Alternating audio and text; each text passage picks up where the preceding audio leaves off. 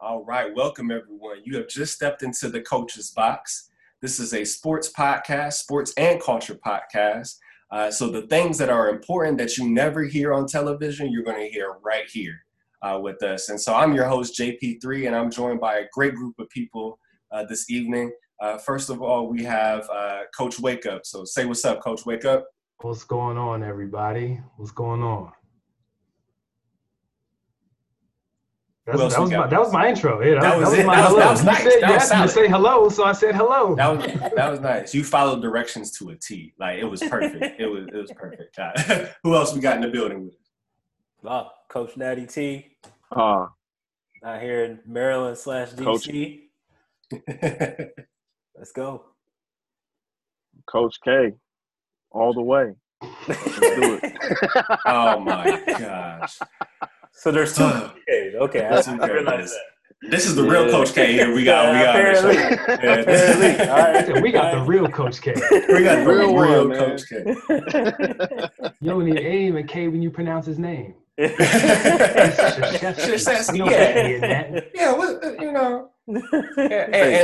let's do.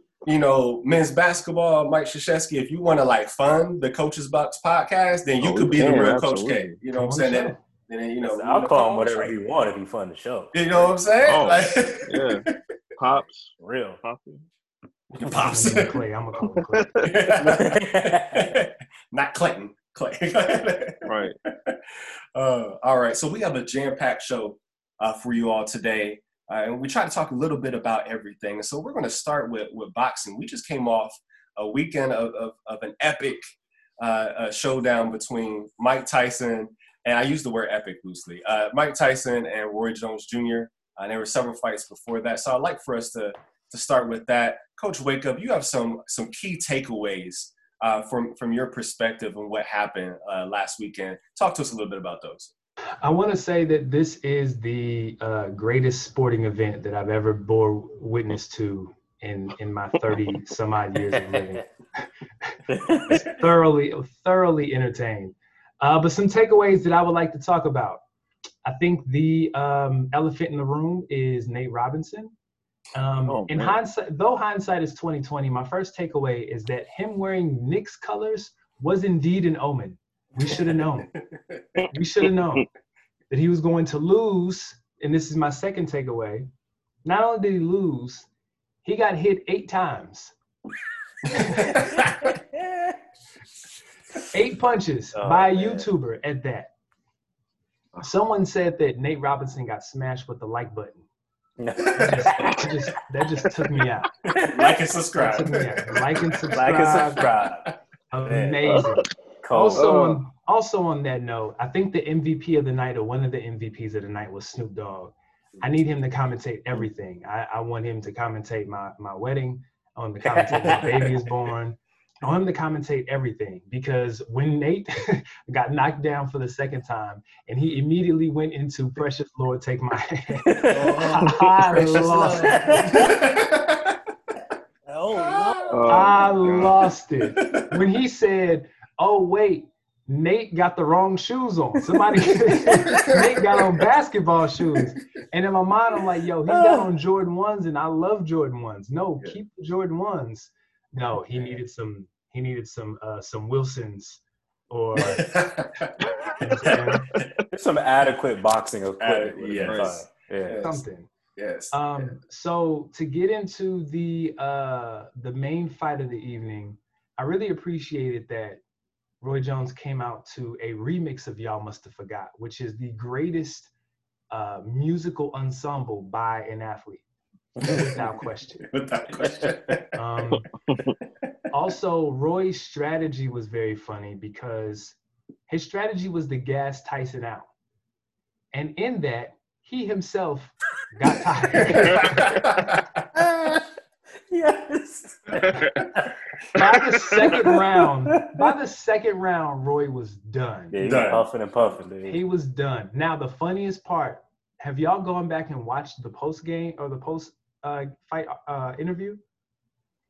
I seen bits and pieces of it. Yo, when they said, was it Lampley? Was it Jim Lampley that interviewed them? It was, right? Mm-hmm. Yep. when he was like, do we want to run it back?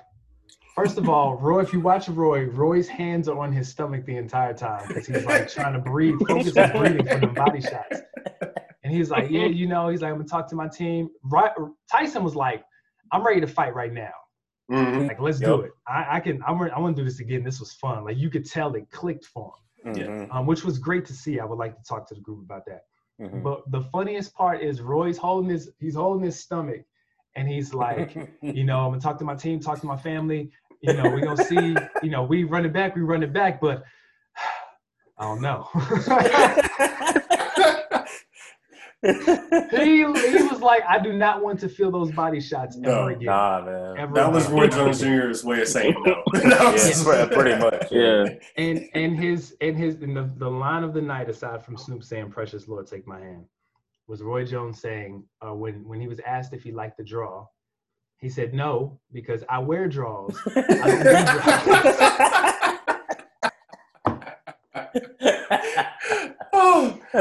Oh man! And my final takeaway. This is my most serious takeaway of the night. It was very entertaining, but give me Spence and Garcia this weekend. I cannot wait. That was all entertaining and that was great. And I hope that this is putting like some emphasis back on boxing being taken serious as a sport because we know that boxing has been killing it for at least the last 5 years. Absolutely. Even outside of like Floyd in there for the casuals, but if you go down and you really get into it, there's excellent fights we bore witness to. And I think that Spence and Garcia is on that list. Spence and Garcia is going to be amazing. Mm-hmm. And so I'm ready for that. Yeah, there's some strong competition in boxing. That welterweight division in particular is absolutely ridiculous. It is flooded with talent. Yeah. A couple of things that stuck out in my mind when you were talking. Snoop Dogg did get recognized. He has his own fight club that he's doing now through Trilla. Yeah. So he's got his opportunity. He earned it too because that was absolutely hilarious. Yeah, it was good. Yeah. So I guess they're gonna have celebrities or what? So maybe Nate Robinson and Jake Paul's rematch may be on there somewhere. I don't know. I hope not. I really hope not. I agree. I agree. Yeah. I don't want to see. Nate should still be in the league. Yes. Yeah, absolutely. Basketball league, NBA, yes. absolutely. Yes. For sure. Yeah. Should be. Yeah. Should be. Yeah. Yes. He should still be. He should not be fighting like this. This is not what I want to see. He's too young. I think he's like 30, 36, 35? Yeah, somewhere in there. Nah, dog. There's a vet minimum somewhere that he could take. Yeah. Because he can still cook, man. He can get you buckets. Yes. Yeah. Yep. Man, just from watching the fight, like I didn't see, I don't know, like I don't really watch boxing like that, but he just out the gate, he had no form. He was just rushing. All he did was rush. Yeah, because like the YouTube, no form. Because the YouTuber, I mean, he's at least fought one match before, so you can tell he at least had some technical savvy. Yes, right. He's at least done some amateur fights. Like Nate Robinson, you could tell like he didn't do no amateur fights, no nothing. Like his heart, like helped him out, and he was just going in head first. I don't understand what this process looked like because right before the fight, they hyped Nate up because they were like, Nate been going in 6 days a week training. Oh my gosh, yeah. I said where? I said where? Who? His training need to be fired ASAP. No, because people were like, they didn't teach him defense. I'm like, I'm not fully convinced they teach them offense either because the way he was just running knock in him there, out as fast as you can. Pretty much, yeah. And go for the kill. Go in for the kill. The numbers got released as far as like fight purses. And I know that this number isn't accurate because I wholeheartedly believe that they made more than this when you factor in pay-per-view and some other stuff. And, what they display is not necessarily like, however they work that out. Mm-hmm. But in my story. That's for me in my house. Reyes and that camp saw that $600 and I'm like, well, shoot, what are you gonna learn? What are you gonna learn for $600? I wouldn't tell nobody nothing either. Yeah, Yeah, just swing. These son are boxing gloves. You use these to punch your opponent. Yeah. These are boxing gloves. Run me my money. Oh shoot. That'll be $8. That'll be $8 right there, right off the bat. That'll be $8, please. Yeah. That was a big takeaway. Tyson, looking like he could at least gone another few rounds and been fine. He wasn't gassed at all.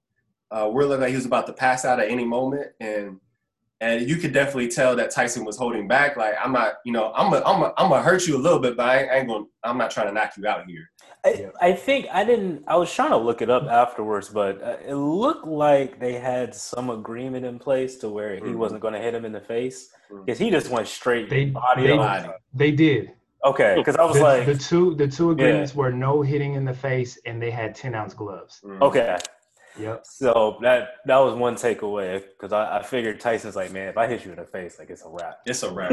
It's a wrap. Rap City, the basement. And then the other thing I was impressed with Tyson, because he looked good. I mean, because I think he was only like 2 pounds off his actual boxing weight when he was actually boxing. So, I mean, that's pretty impressive to get yourself back in that kind of shape. His hand speed was there. Because Roy looked a little. I mean, he's what, 52, 53? Yeah. So, I mean, it's harder, but I mean, Tyson looked really good. Yeah. I believe Roy is 51 and Tyson's 54. 54, right. Yeah, and Tyson definitely looked like the younger man. And oh, man. He sure did. Yeah, like some of those training videos too. Listen, scary. When they said scary that his team, his sparring team, had to get shoulder surgery for holding the bags because they were getting hit so much and so hard, I was like, I want no parts of that. I want none. Facts. Yeah. So there's a rumor. Okay, so this is a thing now. So they're saying that this is called like Legends Only League, right? And Tyson's a part of it. And Tyson's, I don't know who said it, but there is talk, and I think the rumor is that Tyson called out Holyfield. Oh boy. Uh-oh. What y'all think about that? About to lose another ear. What's left of it? Yeah, what's left of it? Yeah. I don't know, I think Tyson would destroy it, man. Because I don't see. I mean, I haven't seen Holyfield in a while, but I don't know, man. I don't think it's a good look. The thing that sticks out for me is that how seriously are these legends going to be taking fighting Mike Tyson? Mike Tyson took this seriously. Like, to lose 100 pounds, like you said, he's like 2 to 4 pounds above his, and be passionate about it. Like, I think Mike is invested in it. Are you going to get the same level of investment from these other fighters to actually make it a little bit more competitive? Worthwhile. That's my only question. Nope, and you're not. I think some people would, but I think in large, nah. I think some people just can't. Like, the last time I saw Holyfield, he was on some like reality TV show with Alex Rodriguez about like investments and getting back on his feet financially. And he just looked slow. Like, he looked like a fighter. No, I'm not trying to be funny, but he looked like a fighter. No. He looked like a fighter who took too many headshots. No. I mean, he processes slower. Yes. It's a real thing. Yeah. And honestly, the other thing that kind of went through my head watching it was, from the Tyson's perspective, it's just I kind of wish he had this kind of clarity and mentality that he has now, because it seems like he's in a good place. Yes. Like, I wish we could have saw that, towards the end of his career, because I feel like he lost some opportunities there as far as some of those fights at the end. If he had like the mindset he had now, like back then, man. Yeah. And he's already, a legend and great. But I just try to imagine like him kind of maintaining that momentum that he had pre Buster Douglas, I should say. I think after that it kind of went downhill. Yeah. But because he had that's what kind of was going through my head. I was like, man, Mike's good. Mike is good. He's good. I think he has 6 total losses in his career. And I think 6. Yeah, and 6. Pretty much it went from Douglas, and then it just went downhill from there, where he lost the rest of them. Most of the other ones after that, I think it was Holyfield and Lennox Lewis, I believe, was one of them. Lennox Lewis. Yep. And then he lost to a quote unquote no name in one of the last fight. Yeah. And I think he was just mentally done. And so I agree with you. If he had the mentality he has now, the maturity that he has now too. Yeah, because he looks really good. He could have hung in there and revitalized himself while he still was in his physical prime.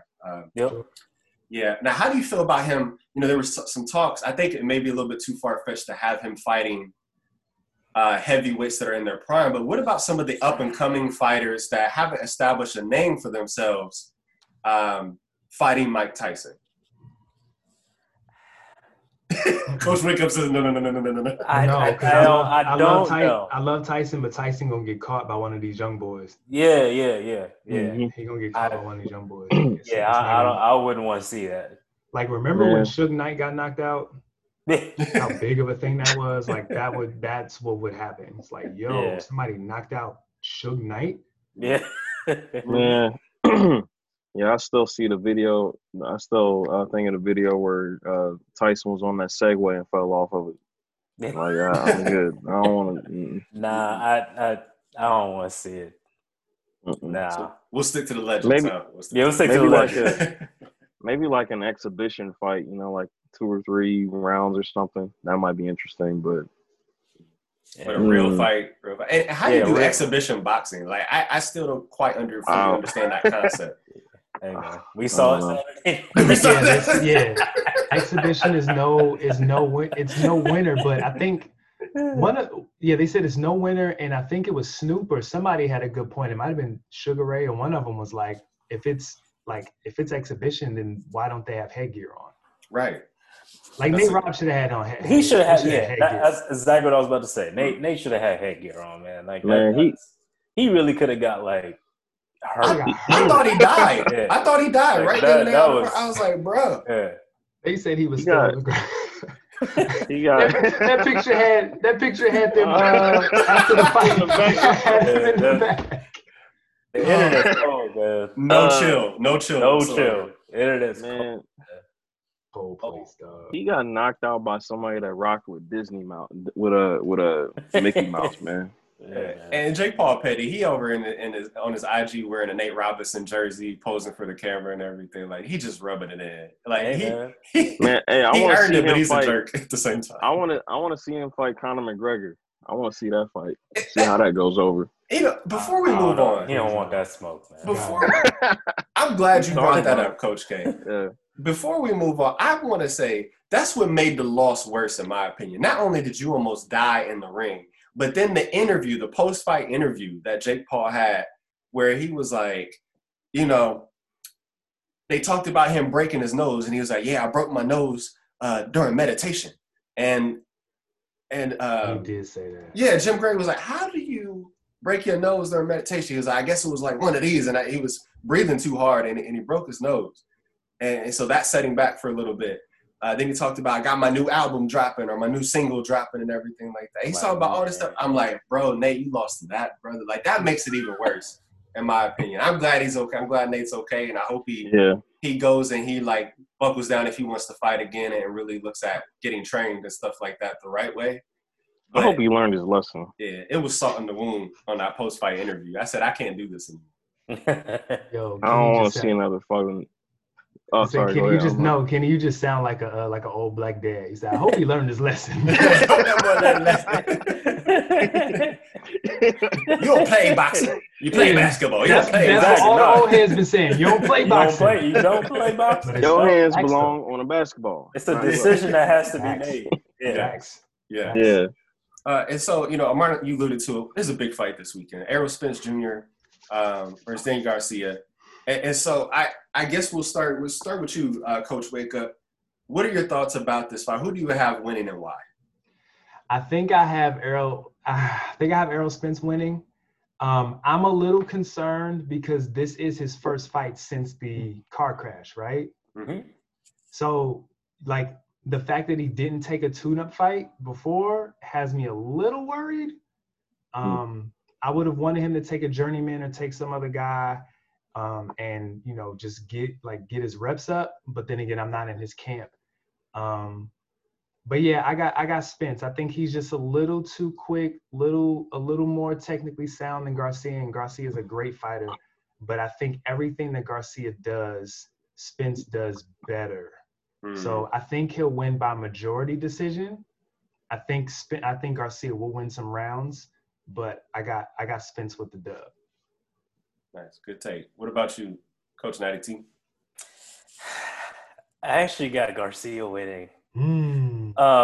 To your point, Coach Wake Up, I think the layoff may affect Spence a little bit more because his specialty is his quickness and his sharpness, and sort of like the Lomo fight where he was a little like, he had that year off and it was a little Mm-hmm. Mm-hmm. I have I guess more of a fear of that.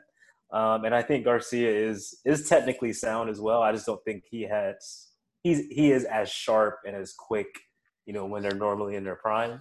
So that's why I think he may squeeze it out like a split decision type of thing.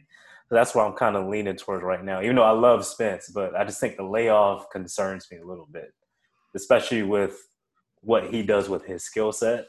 Like, you got to stay sharp. So that's what I'm a little concerned with him. Thanks. Gotcha. Good say. What about you, Coach K? Who you got? I don't follow boxing like y'all, so I'm just gonna have to go with. I'm gonna go with Spence, I guess. I can't really comment on this one. Hey, you can't really go wrong, man. They're both great fighters. Yeah, I'm going to go ahead, and I thought about this beforehand, and I picked Garcia in this one. I don't think we're going to see a knockout in this fight. No. I don't think, I may see a knockdown, but not a knockout. Right. The thing that concerns me beyond what's already been said about the layoff is that I try to look at, you look at a one-on-one matchup and you look at who are some common foes that they fought. And that brings me back to Sean Porter. Mm. And so when we think about the Sean Porter fight, who gave Sean Porter the biggest competition in there? Okay. And so through a win or loss, you have a good fight when you're talking about Garcia, Porter, and Spence Porter. And so looking at how he gave Porter such a good fight, and Spence not being 100% in this one, maybe we're making that assumption that he may not be all there. I think that does give Garcia an edge because it shows that he can go toe to toe with a common foe and still be competitive. And you look at him being hungry because I think he's obviously the underdog in a lot of circles that I've seen when people are picking this fight. I think a lot of people are going to the Spence Jr. direction. It's dangerous to fight a tough fighter who's technically sound, who's hungry, and you're not at 100% yourself. So that's why I picked Danny Garcia in a decision. Yeah, it's a tough one. That's a tough one. We'll be watching, though. We're going to split that $75, though. I'm going to tell you that much. I ain't paying $75 myself. No way. Like, that's a split decision right there. That's a split decision. Facts. I just hope that whoever wins this fight gets Bud. That's all I want. Yeah. I want the winner to get Bud. Because he deserves a good, high-profile fight. Yes. And he really hasn't had that. And it's like you knock down whoever you put in front of you. So no disrespect there, but he deserves a top-notch fight like this. It's a big money fight. Big money fight. And we'll be there to watch it, hopefully, if it happens. Yeah. And so next we're going to transition from boxing and do a little bit NBA. So I think we're all excited. It just feels like the season just ended because it kind of did just end. So tight turnaround time. For the players and for the league, but great for us as fans that we didn't have to wait too long.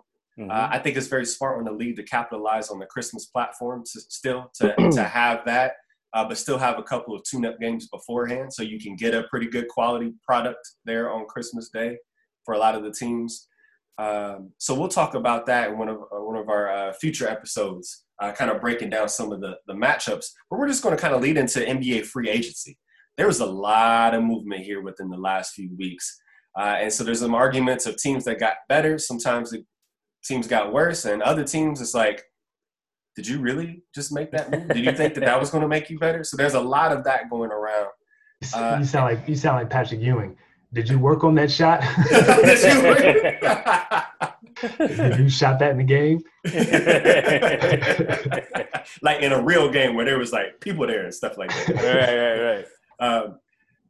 The latest, of course, is the John Wall, Russell Westbrook trade. And so that's a lot of people have been talking about that one. So, we have two younger guys, Wall coming off of injuries there, but still a high-quality athlete. They have a similar game. just to give you a few numbers here, they did have similar contracts. So we're looking at Westbrook having a $133 million contract that still left to be paid, and Wall being 2 years younger, still had I think $1 million less, I think, was owed on his contract. So they were really right there. It was pretty much a wash as far as money is concerned. So the big thing was who was going to take on one of these folks' contract. And then the rumor started that, well, they could just be swapped for each other. And so do you feel that there was a winner in this trade? And if so, who is it? Well, I guess since I'm the resident DC person here, honestly, I think it's pretty much a wash, really. I think you take the emotion out of it and take a macro perspective of it, because like you said, contract-wise, pretty much about the same. And then just from what I know, just from the local news here, the Wizards were, I think, getting a little tired of John Wall because just some of the off-court antics. I know y'all saw, or people may have saw, the whole throwing up gang signs video. But if you guys remember, when he first hurt his foot, it was supposedly like he fell in his house. Yes. But the rumor has it is around here is, he was doing some extracurricular activities, and that's why he hurt his foot.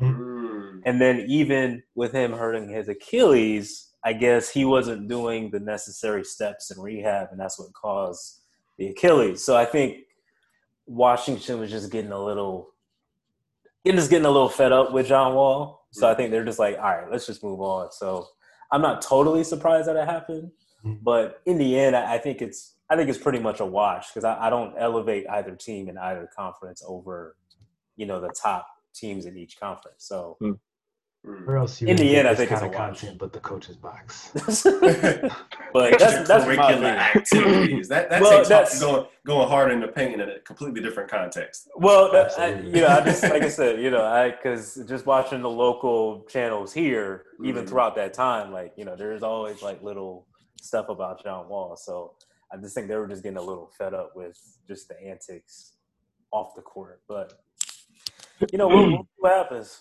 That makes a lot of sense. Coach K, what you got for us? I guess for me, I'm more invested of. I'm a big Russell Westbrook fan, so I just want him to find a team where he can find a home. I don't think Washington is really it for him. I guess I would like to see him. I don't know. I hate to say it, I don't think he's ever going to get a ring, but maybe if he can get with a team with some young cats and just kind of teach him that bulldog mentality, that's kind of what I would like to see. As far as John Wall, I mean, I guess it's good to see him get a fresh start, but they're going to be rebuilding the Rockets team anyways. I don't really know what that's going to look like with John Wall in the mix, but definitely see what happens. And they have. It's just weird thinking about John Wall is playing in the West now. I think that's the biggest thing for me is John Wall is in the Western Conference. And on the flip side, Westbrook's in the East too. So that brings I know exactly. Yeah, brings a whole different dynamic. Yeah, it does. Yeah, I mean, I was hoping that. I know there was some talk about Westbrook possibly ending up in Miami, and I thought that would have been an interesting dynamic. But I know Drat did. How long is Dragic coming back for? I know he's got to be on the downside of his career too. I think he's 34, 35. He might have a couple good years left in him, I think. Yeah. Those are great points. Great points. Yeah. Coach Wake Up, what you got, man? So I think that John Wall is the more interesting story because we've never seen him outside of DC. So, we've seen Westbrook on a few teams, but we've only seen John Wall in one uniform. So I am curious to know, how he's gonna do in Houston. But I'm just looking at I went and looked up both rosters. The Rockets are building, they're rebuilding. They still got Harden, at least for now. But if he does still end up moving, their second option is what? PJ Tucker, Eric Gordon, DeMar Carroll. They got Tyson Chandler, Gerald Green. Tyson Chandler still. I'm saying they got. Did they just sign Boogie Cousins? They got Boogie Cousins. And I'm rooting for Boogie. I'm hoping he does well, and I'm hoping he might be able to come off the bench and come behind PJ Tucker at least to start, and then end up like getting into the rotation. I know. But it's an ACL tear. You don't want to. I mean, look what happened to Cleveland. You still want to take it super easy. Absolutely. But the Wizards are really interesting because it's really Russell Westbrook and the Pips. So you got Bradley Beal, who I'm very curious to see how they play with him because Beal had an all-star level season, didn't get selected to the team. So that was trash. But after that, who you got? Robin Lopez. Shabazz Napier. He's still in the league. Then Bertans. Yeah, it's a hot mess. It's a hot mess there. I'm just like, very much a hot mess. Yeah, like, what's they gonna do for Russ? Like, is Russ even gonna get there? Is it gonna be like a Chris Paul thing where he goes to OKC, gets a bunch of misfits, and turns them into a solid team, or does Russell Westbrook have that in him to really develop players? Teammates speak highly of him, so that the thing of him being a bad teammate is really media driven. Right. But does he have like the basketball wherewithal to like convert an entire team into a well-oiled machine? That I haven't seen from him. That doesn't mean he's a bad teammate. It just means he doesn't have that characteristic as part of the skill set. Right. Yeah. I think all your points are extremely valid, and some of what I think of as well is we don't know exactly what John Wall we're going to get. How profitable is this going to be for Houston? It's going to create the buzz. Is he going to be the same player that we saw pre-injury? When you talk about players that are dependent on speed and explosion, sometimes those injuries can slow you down. When it comes to that, you don't quite have that step, because watching John Wall in person, I said there's no one in the league that can keep up with him. Like, he's just running circles around everyone on the court. He's just that good. I've seen it. That jump, seen it. Blur. Yeah. It's just amazing. Even some of the better defenders were more physical and talented defensively. They still couldn't keep up with them. Is that going to be a problem? Is he going to have that? And I hope he does. As a fan of his, I hope that he's able to bring that. I'm really interested to see what is Houston going to be doing, because obviously they blew everything up because they said this fast-paced, offensive-focused small ball is not going to win us championships here. It's not, because small ball is great until you run against the Giants. So when you ran against you have a AD and Dwight Howard and JaVale, when you have those type of players on the other side of it, it presents problems for you. When you got a Jokic, that's going to present problems for you. If PJ Tucker is your lone person that you're putting on these big men, and he's a great defender, but he can only do so much because you're not going to be able to teach height with that, with those matchups. So I'm interested to see what type of game plan is Houston going to run to make Wall and Harden coexist with each other on the court. So that's going to be yet to be seen. So the jury's still out on that. I'm not very high on Houston right now, but we got to see what their system's going to look like. Yeah. On the other side of the equation, I think Russell Westbrook is going to be happy, and when you have a happy Russell Westbrook, I think he's even does a better job of making an impact on the team. Russ is going to get his regardless, because that's just his mentality. But I think when you have a happy Russ, there's an extra layer on top of that when it comes to team chemistry. Because sometimes Russ has gotten team chemistry when the team has been in turmoil. But when you do triple doubles and people love playing with you, and you build confidence within that franchise, in the Eastern Conference, you can get into a playoffs. You can get into the playoffs there. The East is still weak enough that you can slide in there. I think it's just up to him and Bradley Beal. You know, him and Harden had a relationship beforehand. You know, him and Bradley Beal, they don't have that playing relationship necessarily, but are they going to be able to work out so Bradley Beal still gets his shots? Beal was frustrated when Wall was taking a bunch of shots. So is he going to be frustrated when Westbrook takes his shots? Facts. And Westbrook, I think, is going to be happy, and I said that because he's going to be reunited with Scott Brooks, his OKC coach. And so I don't think he's the answer for that franchise either, but for the time being, I think that's going to be a good setup. So if we were to pick a winner today as it stands now, I would lean towards Washington.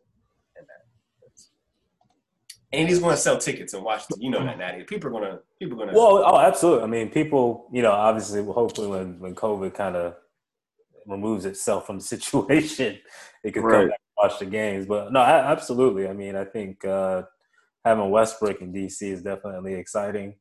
But again, for me, it just taking a step back. I don't think either team doesn't elevate to me. That's why I think it's a wash, because I'm not picking Washington over, you know, Boston, Toronto, Milwaukee, Brooklyn, Miami. I'm not elevating them just because they got Westbrook. Same thing in the West. Like, I'm not putting Houston over, you know, Denver, Lakers. Can't stand the Clippers, but the Clippers. We're going to talk about them in a minute. We'll talk about that later.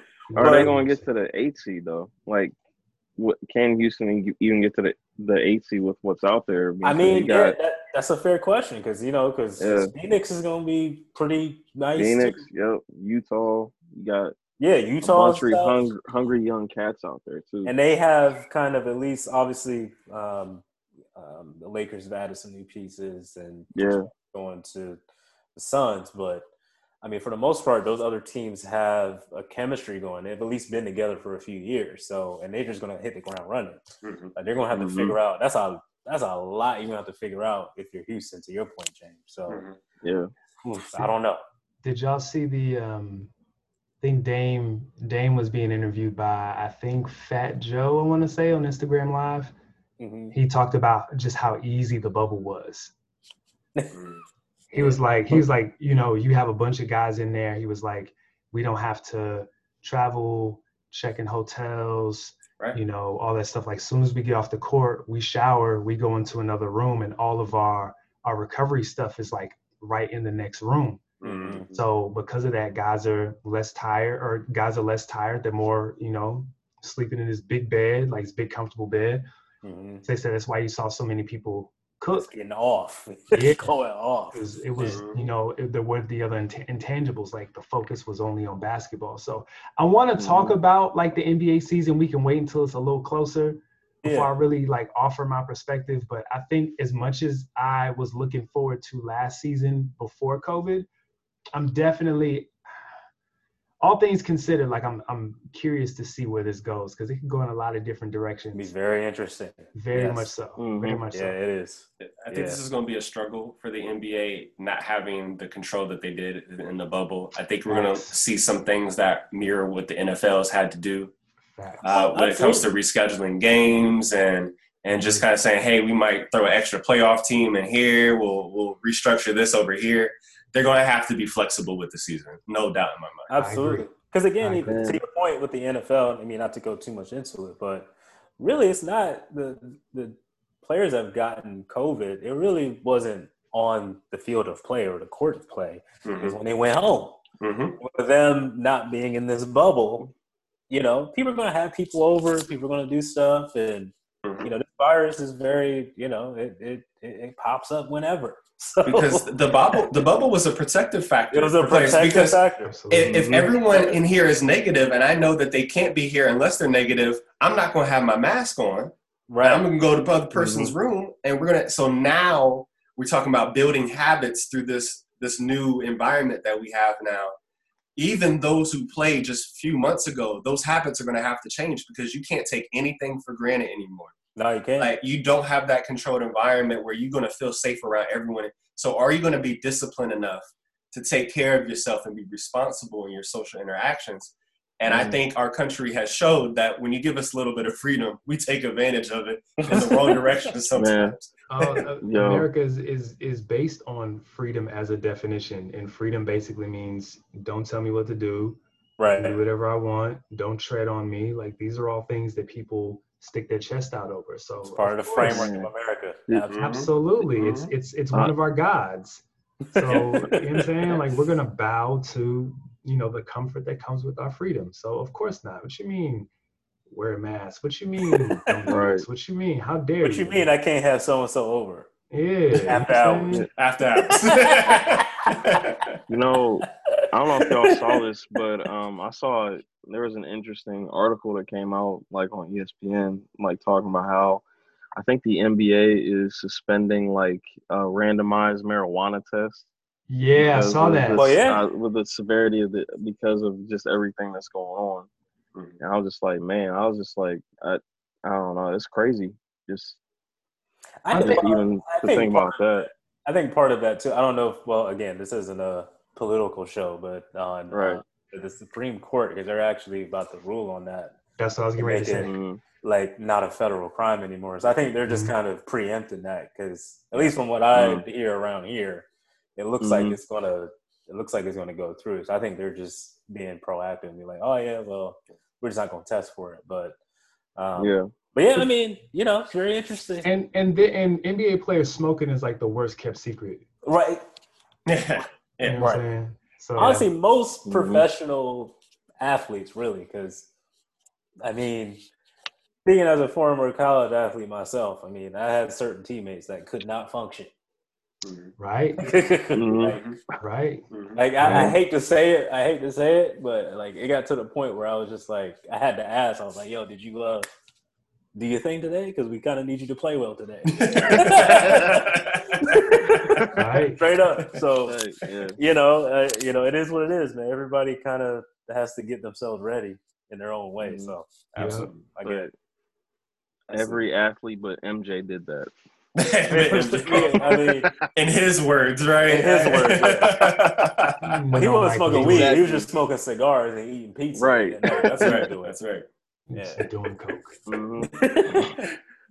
So we'll go through this next one quickly, but there were so many more offseason moves that teams had, and so who do you think had the best offseason when it came to new acquisitions and drafts and stuff like that, and who had the worst offseason? Chicago by far had the worst season. For a little bit of context, Coach K is a frustrated, disgruntled Chicago Bulls fan. Yeah, I'm supporting the Cavs today, so it's just unbelievable. Hey, Kenny, how you feel about, speaking of, since you're supporting the Cavs, how you feel about Tristan and Boston? That's right. Yeah, that's right. Tristan Thompson, man. Didn't somebody go to Cleveland? Who went to Cleveland? Was it Andre Drummond, or did Andre Drummond get traded somewhere? Well, I think he just re-signed with them. Re-signed? Oh, okay. Yeah, I think that's what. Yeah. Whoever went there, we'll never hear from them again. I don't know. I'll say I look forward to some scuffles between Marcus Smart and Tristan Thompson. I see it coming. I don't know why. I think that's going to happen. Tristan Thompson in Boston. I don't really know what that does for him, though. I mean, Boston needed to make some like major moves, and they just have not. They kind of kept status quo. Yeah. Yeah. They lost. I mean, Hayward's gone. Yeah. Depending on what you do with that money, they could turn that into a dub if they follow up correctly, because now they got that open cap space. But yeah, because they didn't exactly need Hayward. He's a great addition, but they didn't need him necessarily. JaVale McGee is on the Cavaliers. That's what it was. That's what I was saying. There you go. That's what it was. Yep. Yeah. So he's done getting championships pretty much if he stays in Cleveland. Yeah. Man, Dellavedova came back to Cleveland. Yeah. Larry Nance. Dante Exum is also a newer acquisition for them. Yeah. Jordan Clarkson went somewhere. Where did he go? Oh, he went to Utah, didn't he? Utah. Jordan Clarkson. Yeah. Yeah. I guess to answer the question for me, I think the best the best was actually the Lakers. I think. I think they were the most aggressive. I think you can question, I guess, with getting Gasol and Montrez and letting Dwight and JaVale go. Yep. I think you lose some athleticism there, Absolutely. but I think you Yes. gain in basketball IQ. So, and LeBron loves guys with high basketball IQ. So, I think they'll be a little. They'll probably be a little bit different in terms of how they may look on the interior, but I think to me they were the most aggressive. Yes. And then the worst for me, and I'm probably being biased because again we're gonna get into it, but the Clippers, I think they got Serge Ibaka, but obviously that just kind of replaces Trez, but they need a point guard, and they didn't make any moves to get a point guard. I mean, you had Patty B. I mean, Patrick Beverley, we all have our own feelings about him, but I'm sorry, we're not winning. You're not winning a championship with him as your starter. I'm sorry. You're not. You're not winning a championship with him as your towel boy. So I thought they had. That's a glaring weakness that they have right now, and they don't. And I think they're still missing the leadership question. To me, is still missing. They're very talented, but question for you, Natty. So I'm seeing that they got Reggie Jackson. Does that solve that answer for you? Is he not good enough of a point guard? I think he's a better option than Patrick Beverley, but I don't think they're going to start him. Yeah, and they're going to keep Beverley in there. But I just think they really needed somebody like a Drew Holiday, or even getting Chris Paul back. Somebody like that can be a leader and really be a floor general. That's what they're missing. Because they're missing a Chauncey Billups, like somebody like that. Floor general. They're missing because they don't need somebody that's gonna have to like do too much or their stats are gonna be crazy, or even like a Rondo. You know what I mean? They needed somebody like that, and I think that's a big glaring missing hole within that team. So to me, that's why I think they had the worst free agency so far. I'm with you. I think I agree with Coach Natty. The Lakers had the best free agency offseason by far. Really want to see what Dennis Schroeder does. I've been a long time Marc Gasol fan. I was a bigger Marc Gasol fan in Memphis. Wasn't that big of a fan of him in Toronto. He's a little slower, but you get him out there with LeBron, AD. He's a guy that you don't have to worry about, but because people aren't focused on him, he can play his game. My favorite move, I have two favorite moves. My first favorite move is Drew Holiday to the Bucks. Yeah, buddy. Get Giannis with a dog, and see what happens. My other favorite move is Chris Paul to the Suns. I want to see what Chris Paul and Devin Booker do together. And then the worst is. Listen, Jordan's the GOAT. I have a bunch of Jordans behind me. Well, Lord have mercy. But on what planet do you pay, and I like Gordon Hayward, but on what planet do you pay him $120 million? I don't mind LaMelo there. I don't mind that pick. That's fine. I like it. I actually like LaMelo and Gordon Hayward together. Maybe just on some like mentorship or whatever, just in the backcourt. But $120 million? Yeah, man. So how are you going to build a team when you shell out $120 million? Talk about small ball. They got nothing. Just trying to get what he can. Who they got? Yeah, okay. They got Terry Rozier. He's a dog. He's dope. He's good. He is, but then they've got Biyombo. Okay. But then they've got Miles Bridges, Malik Monk, Devontae Graham, Cody Zeller. That sounds like the names of a 90s boy group, like R&B group. Cody Zeller. Lead singer. Cody Zeller. Yeah, and they got a bunch of who's. They got a bunch of pips on the team. Yeah. How much is Rozier's contract? Because I remember I thought he got overpaid. Good question. Let me see. He did. It was high up there. While you're looking that up, I echo your thoughts on the Lakers winning it. You know, they got younger.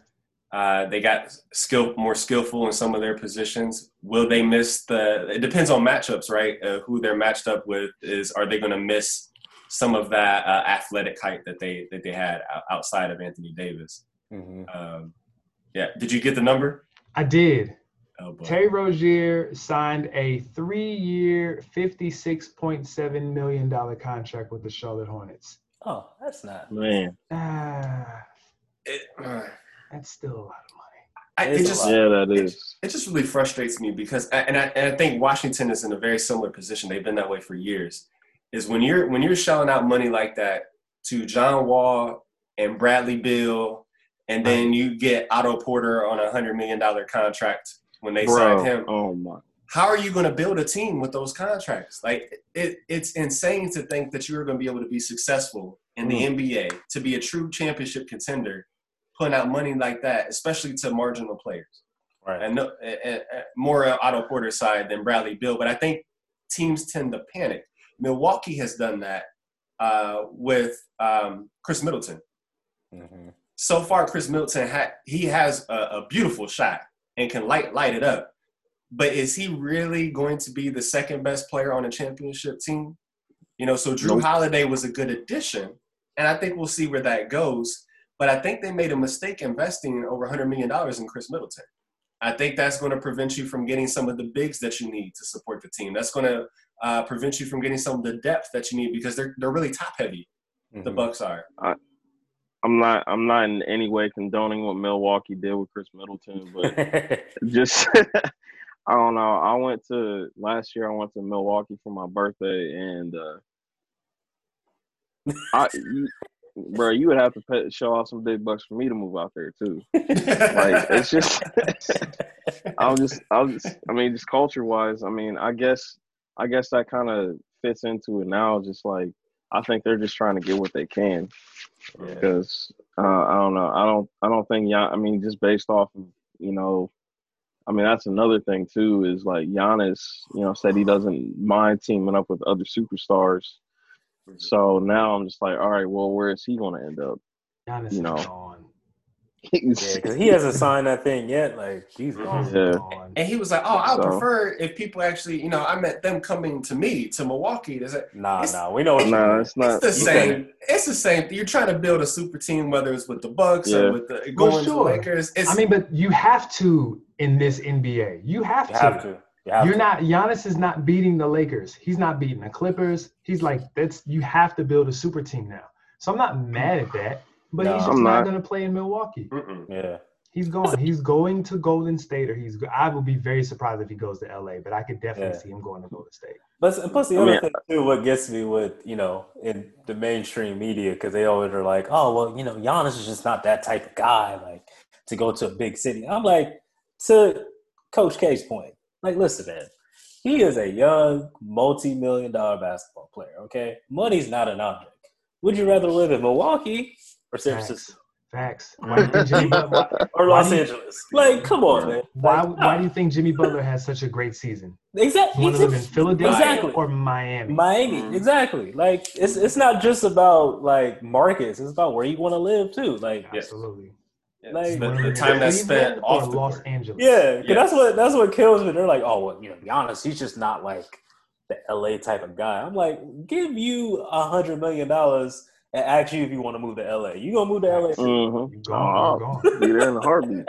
Because most people don't go to LA because they say, oh, well, the cost of living is too high. Right. Exactly. So what does that mean to somebody who's getting paid $100 million? Exactly. Exactly. You'll be fine.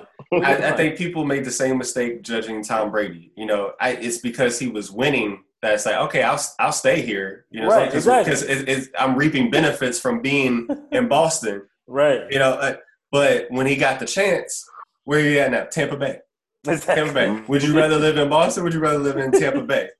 Exactly. Florida. So I think there's people say, well, Brady's not that type of player. It's like, nah, like he was just winning and he bought into the system. So you didn't hear much of what Tom really thought because that's the culture that they created there. But now it's a different story. Tom Brady is a human being.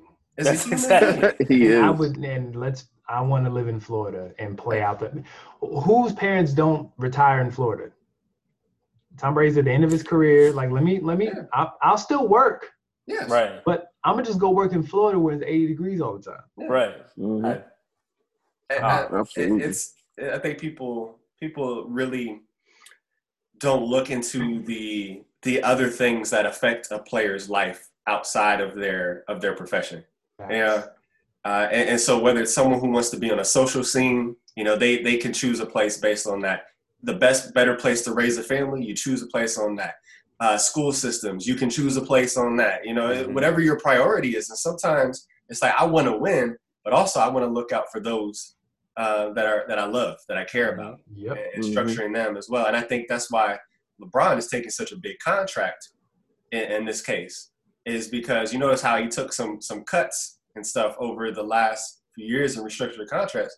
Well, having 2 years and with $85 million, I think he's looking at securing the bag this time. He's like, okay, it's not quite what I could be paid, but it's much more than what I have been getting paid. I'm towards the end of my career, and I think we're going to settle down here in LA. The family's cool with it. They settle it down. So we're going to create a life for ourselves and be able to build it here. Dude bought a second house in the same neighborhood. Does that? Yeah, in Brentwood. Yeah. That's crazy. He settled. Trust me.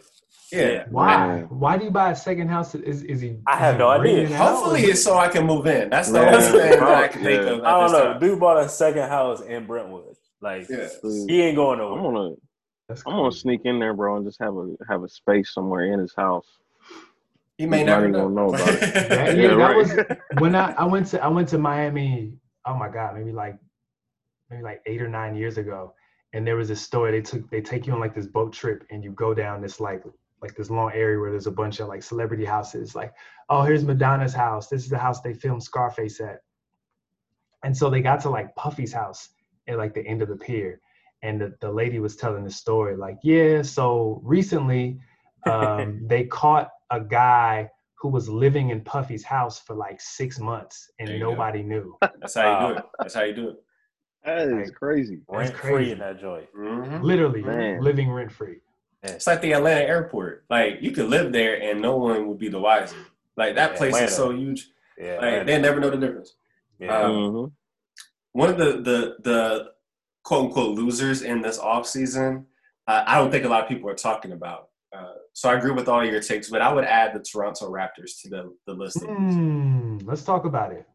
So when you look at it, I mean, they're a well-ran organization, a well-coached team. We all know that. They didn't even have the best talent. We're still able to take it to 7 games last year in the playoff round. So when I look at it is, when you're coming in the next year, you've already seen that you're not going to be able to beat the top-tier team. And now you have the Nets who are active now. They're healthy. So you have another team that's going to be competitive on that. You have other Eastern Conference teams making moves that can all of a sudden be playoff teams now that weren't last year. The Bucks technically did get better with Drew Holiday. So I'm thinking, what does this mean for the Raptors? And who did you get? You lost Ibaka. You lost Gasol.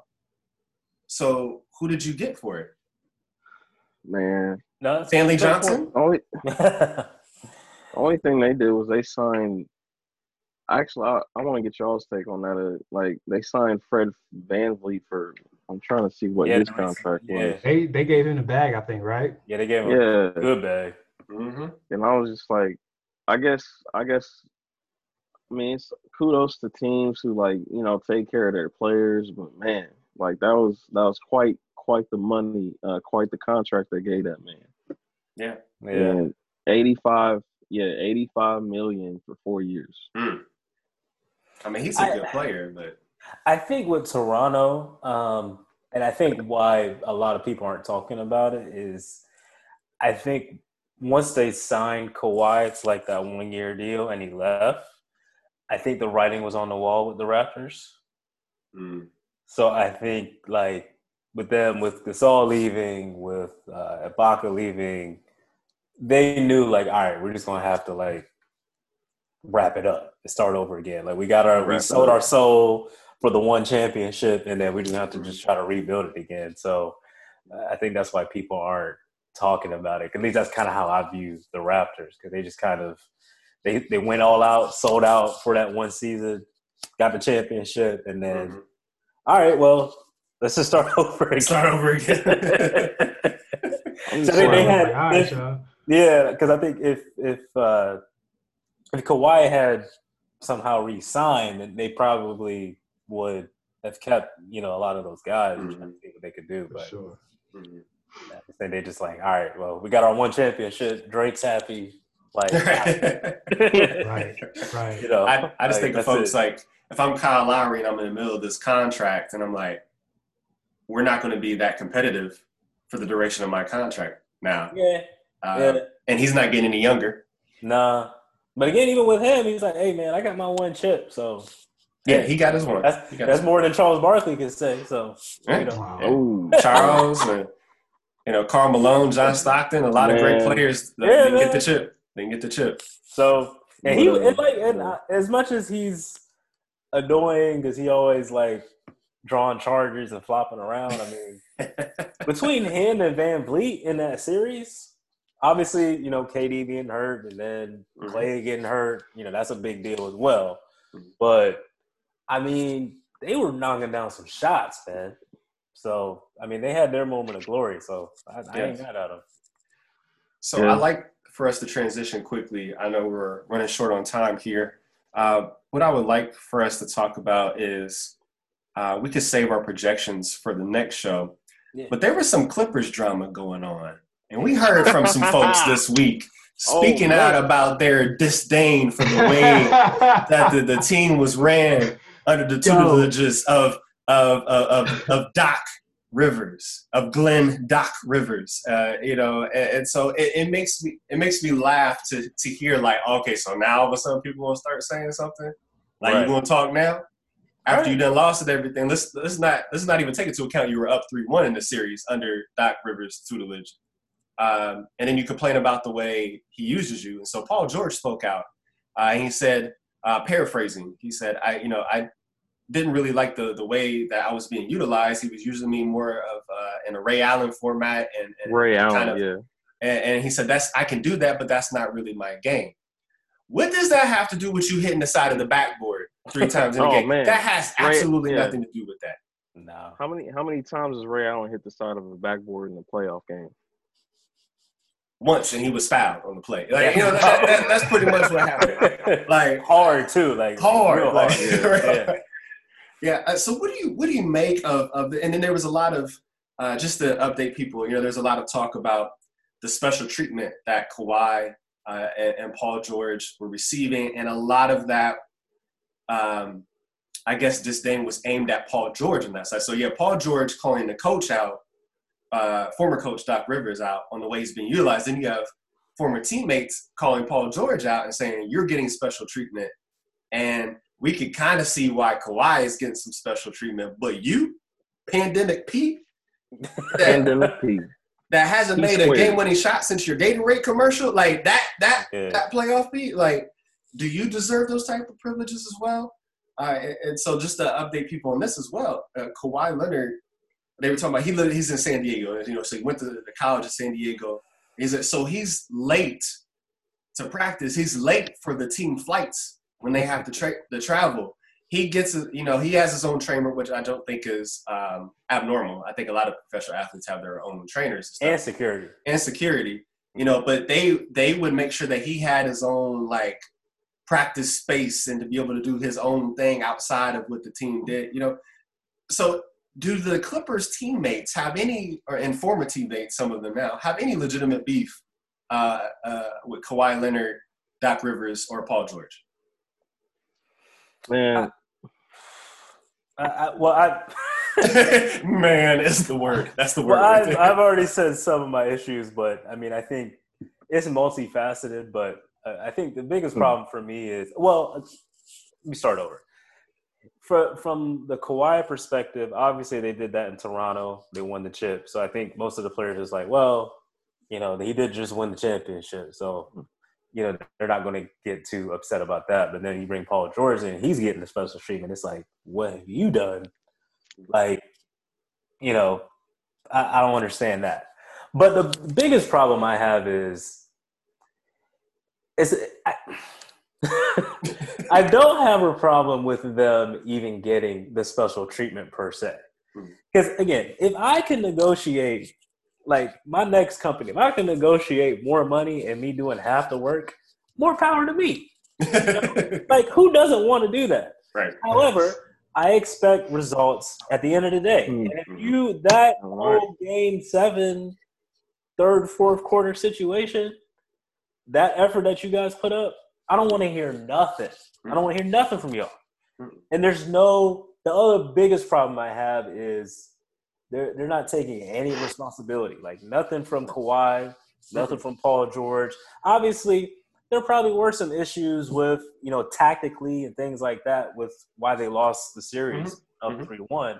But if you're a superstar and you're getting all this parental treatment, you have to take some responsibility for your play. And I haven't heard that. They keep pointing fingers, Trez was late to the bubble, and, Doc Rivers wasn't doing this, and this wasn't that. And I'm like, y'all tripping, man. That's why I just don't – they're very talented. I think they'll still be in the mix, but – like, nobody's taking responsibility, and that's the biggest problem I have. And I'm like, you ain't going nowhere. And you didn't even bring up Lemon Pepper Lou, who's who's a walking bucket that scored absolutely hardly anything during that series. But to the point of throughout the season, if I'm Lemon Pepper Lou, I'm like, all right, well, he showed up late half the time. Paul George can do whatever you want to do. I'm going to go get me some wings at the strip club. Like, what y'all going to say? Facts. You already set the precedent throughout the whole season. So, like, I can't – knowing all that now, like, obviously it was hilarious at the time when we found it out, what happened. But when you really lay out everything that was happening up to that point, like, all right, well, I'm going to just stop in Magic City and get me some wings then. Like, y'all ain't serious. So why am I going to be serious? And again, that's the leadership part. Nobody's taking control of that situation. So they're very talented. They'll still be, 50-plus wins right there in the mix. But if you're talking about winning a championship, you at least have to have that part figured out. And they have it. Man, absolutely. The team culture in there is, I don't even know what it was. I think that's probably more so why Doc Rivers got fired. I think he should have had another shot there. I mean, I've seen videos where Marcus Morris was giving, Kawhi Leonard bunny ears. Like, there's just like, y'all ain't serious, man. Like, yeah, and I think everything that's going on is just a cover up for what the real conspiracy is. Oh Lord, Ty Lue is now the head coach. Oh my gosh! Why does it always have to come back to Ty Lue? Every single time. Going back. I knew it was going back. It's just.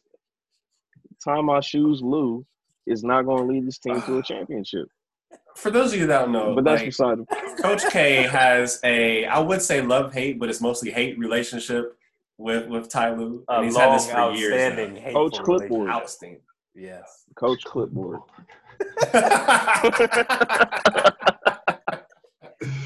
As soon as he said conspiracy, I'm like, oh boy. Here we go. I mean, but you have him, you have Chauncey Billups, and there's they have a good coaching staff for that team now. They had a good coaching staff last year. They did. I mean, but would Ty Lue be the one that says we're going to change the culture here? No, I don't think so. I think he can say it, but then Kawhi I don't think he won't listen to him. He ain't gonna listen to him. He's not. I honestly, to me, it's disappointing because everybody was. I mean, how Kawhi came in was like, "This is my city now," and all this and that. I wanted to see that matchup. Exactly. And that was super disappointing for me, especially to see that. And then I don't know, just like Paul George out here trying to make excuses for his just not showing up at all. That was disheartening. We were robbed of a great Western Conference Finals opportunity there. Yeah, man. Yeah. So, Coach Wake, go ahead. Go ahead. Do y'all think that Kawhi's tenure in Spurs in San Antonio kind of like turned him off to just coaches, period? Do you think that had any effect on? Because it's kind of who's the coach in Toronto? Was Nurse the coach in Toronto? Nick Nurse. Okay. And so they really just kind of like plugged him into a system that was already functioning, and he just added his his Kawhi to it. Mm-hmm. But in order for the Clippers to work last season, it would have required some buy-in, and it's clear that there was no buy-in. No. And I'm wondering if the buy-in has anything to do with, or I wonder if Kawhi's bad, like fallout with Pop, if that had anything to do with why there's no buy-in. If he's just like, I'm Kawhi, I'm one of the greatest players in the world, like Kawhi just kind of like gives me this like, I'm gonna do what I want to do attitude. Like he's just not gonna buy it anyway. He didn't have to buy it in Toronto. Mm-hmm. I make the analogy of, I know some of you listeners, I'm not stereotyping here, but I am throwing out the stereotype just so you can get the picture here. When people talk about pastors' kids, under the control of you have to do this, you're not allowed to do that, there's a lot of structure that goes within that, a lot of limitations, things that you see your peers getting when it comes to treatment and social interactions and opportunities that you may not be able to get because of the way the household can be ran. So that's like a stereotype. And so sometimes when that happens in a household, once you get a taste of freedom, you decide to explore that because you didn't get a chance before to explore those things in your younger years. And you saw how much fun and capitalizing opportunities your peers did. And you're like, well, now that I have access to those things, I'm going to make sure I do them. For sure. I think some of that is what's happening with Kawhi Leonard. So to answer your question, I think, yes, I think when you get controlled, quote unquote, controlled to a certain extent, again, I make a tie into the Patriots. The Patriot way is not for everyone. Like you really, it's a buttoned up, tight-lipped, organized, extremely detailed, no preferential treatment organization, right? That's not for every place. So if you win, it's okay. But then once something goes wrong and you have an opportunity to bounce, we've seen a lot of players leave the franchise, right? Whether it was to their career demise or not, it's what they wanted to do. Right. Now, Kawhi was fortunate enough to land in another good spot, and I think that's why he picked Toronto, because I think he thought they're a player like me away from really making some noise here and at least being competitive in the finals. That was an easy championship to win, taking nothing away from what they did, but that was an easy – like that was a no-brainer for Kawhi to plug in with that system, and that took them to the next level immediately. Yes, and I don't have to commit to you long time. So if I get upset by the way that this is running, I'm going to be out the next year. So you really don't lose anything. You use a year off. You use a year of your career, not too much. Yeah. For him. So I think there was some of that. I think you're right about that. I think it's a combination. I think it's that. But I mean, look, some of the demands this dude was making. That he's been plotting that for those wheels have been turning for a while. Mm-hmm. So I think that's partially just who he is on the inside. Like he may be like playing this quiet assassin role, but I think you're seeing who Kawhi really is. Mm-hmm. Like he has some little diva, a little drama in him too. Yes. So I think it's a combination of both. I agree. I think it's always been there. But once I think he struggled probably with his confidence on the court, believing that he is a great player. Mm-hmm. But once he actually okay, yeah, I am that good. It just came out. Mm-hmm. I agree. Mm-hmm. I think it's a combination of both. Oh, go ahead. Go I ahead, think Coach. my question would be is does this Clippers team have kind of like the work ethic to get back to where they need to be? Because right now, just based off of what I think Kawhi will show up, but I think this year, like Paul George making excuses and all this and that, I don't think anything's going to change. They're going to get bounced out in the second round next year too. I think they need like one of those old school coaches. That's why no offense, nothing against Ty Lue, but I don't know. We know you don't mean that. We know you don't mean that. You lying to the public. But I don't know. I think there's other coaches out here too that oh man, Brooklyn's coach is Steve Nash now. Like I want to see what like Mark Jackson could do with that team. I would even go out there and say Nate McMillan would have been a good pickup for them. Yeah. I get for really the Clippers. Yeah, because you're talking about old school. If you wanted like a more of an old school coach that's had some success in this league that people may listen to, I think Nate McMillan is an extremely underrated coach, and I think was unrightfully fired from his tenure with the Pacers because he's helped them be a playoff team, year after year through injuries. Oladipo hasn't been healthy in how long for a complete season? Right. While Miles Turner is your next best player, then you have Bogdanovich who was hurt as well, and you were still able to make it to the playoffs in the NBA. And so then you get fired because, you're kind of punished based on some of the health concerns that you've had. I think it was an easy way out. I think they wanted to get rid of him anyway, and they saw this as the perfect time to do so. He's just an easy scapegoat. That's all that was. And that was a horrible move for Indiana. I think they're going to find a harsh, long recovery for that franchise.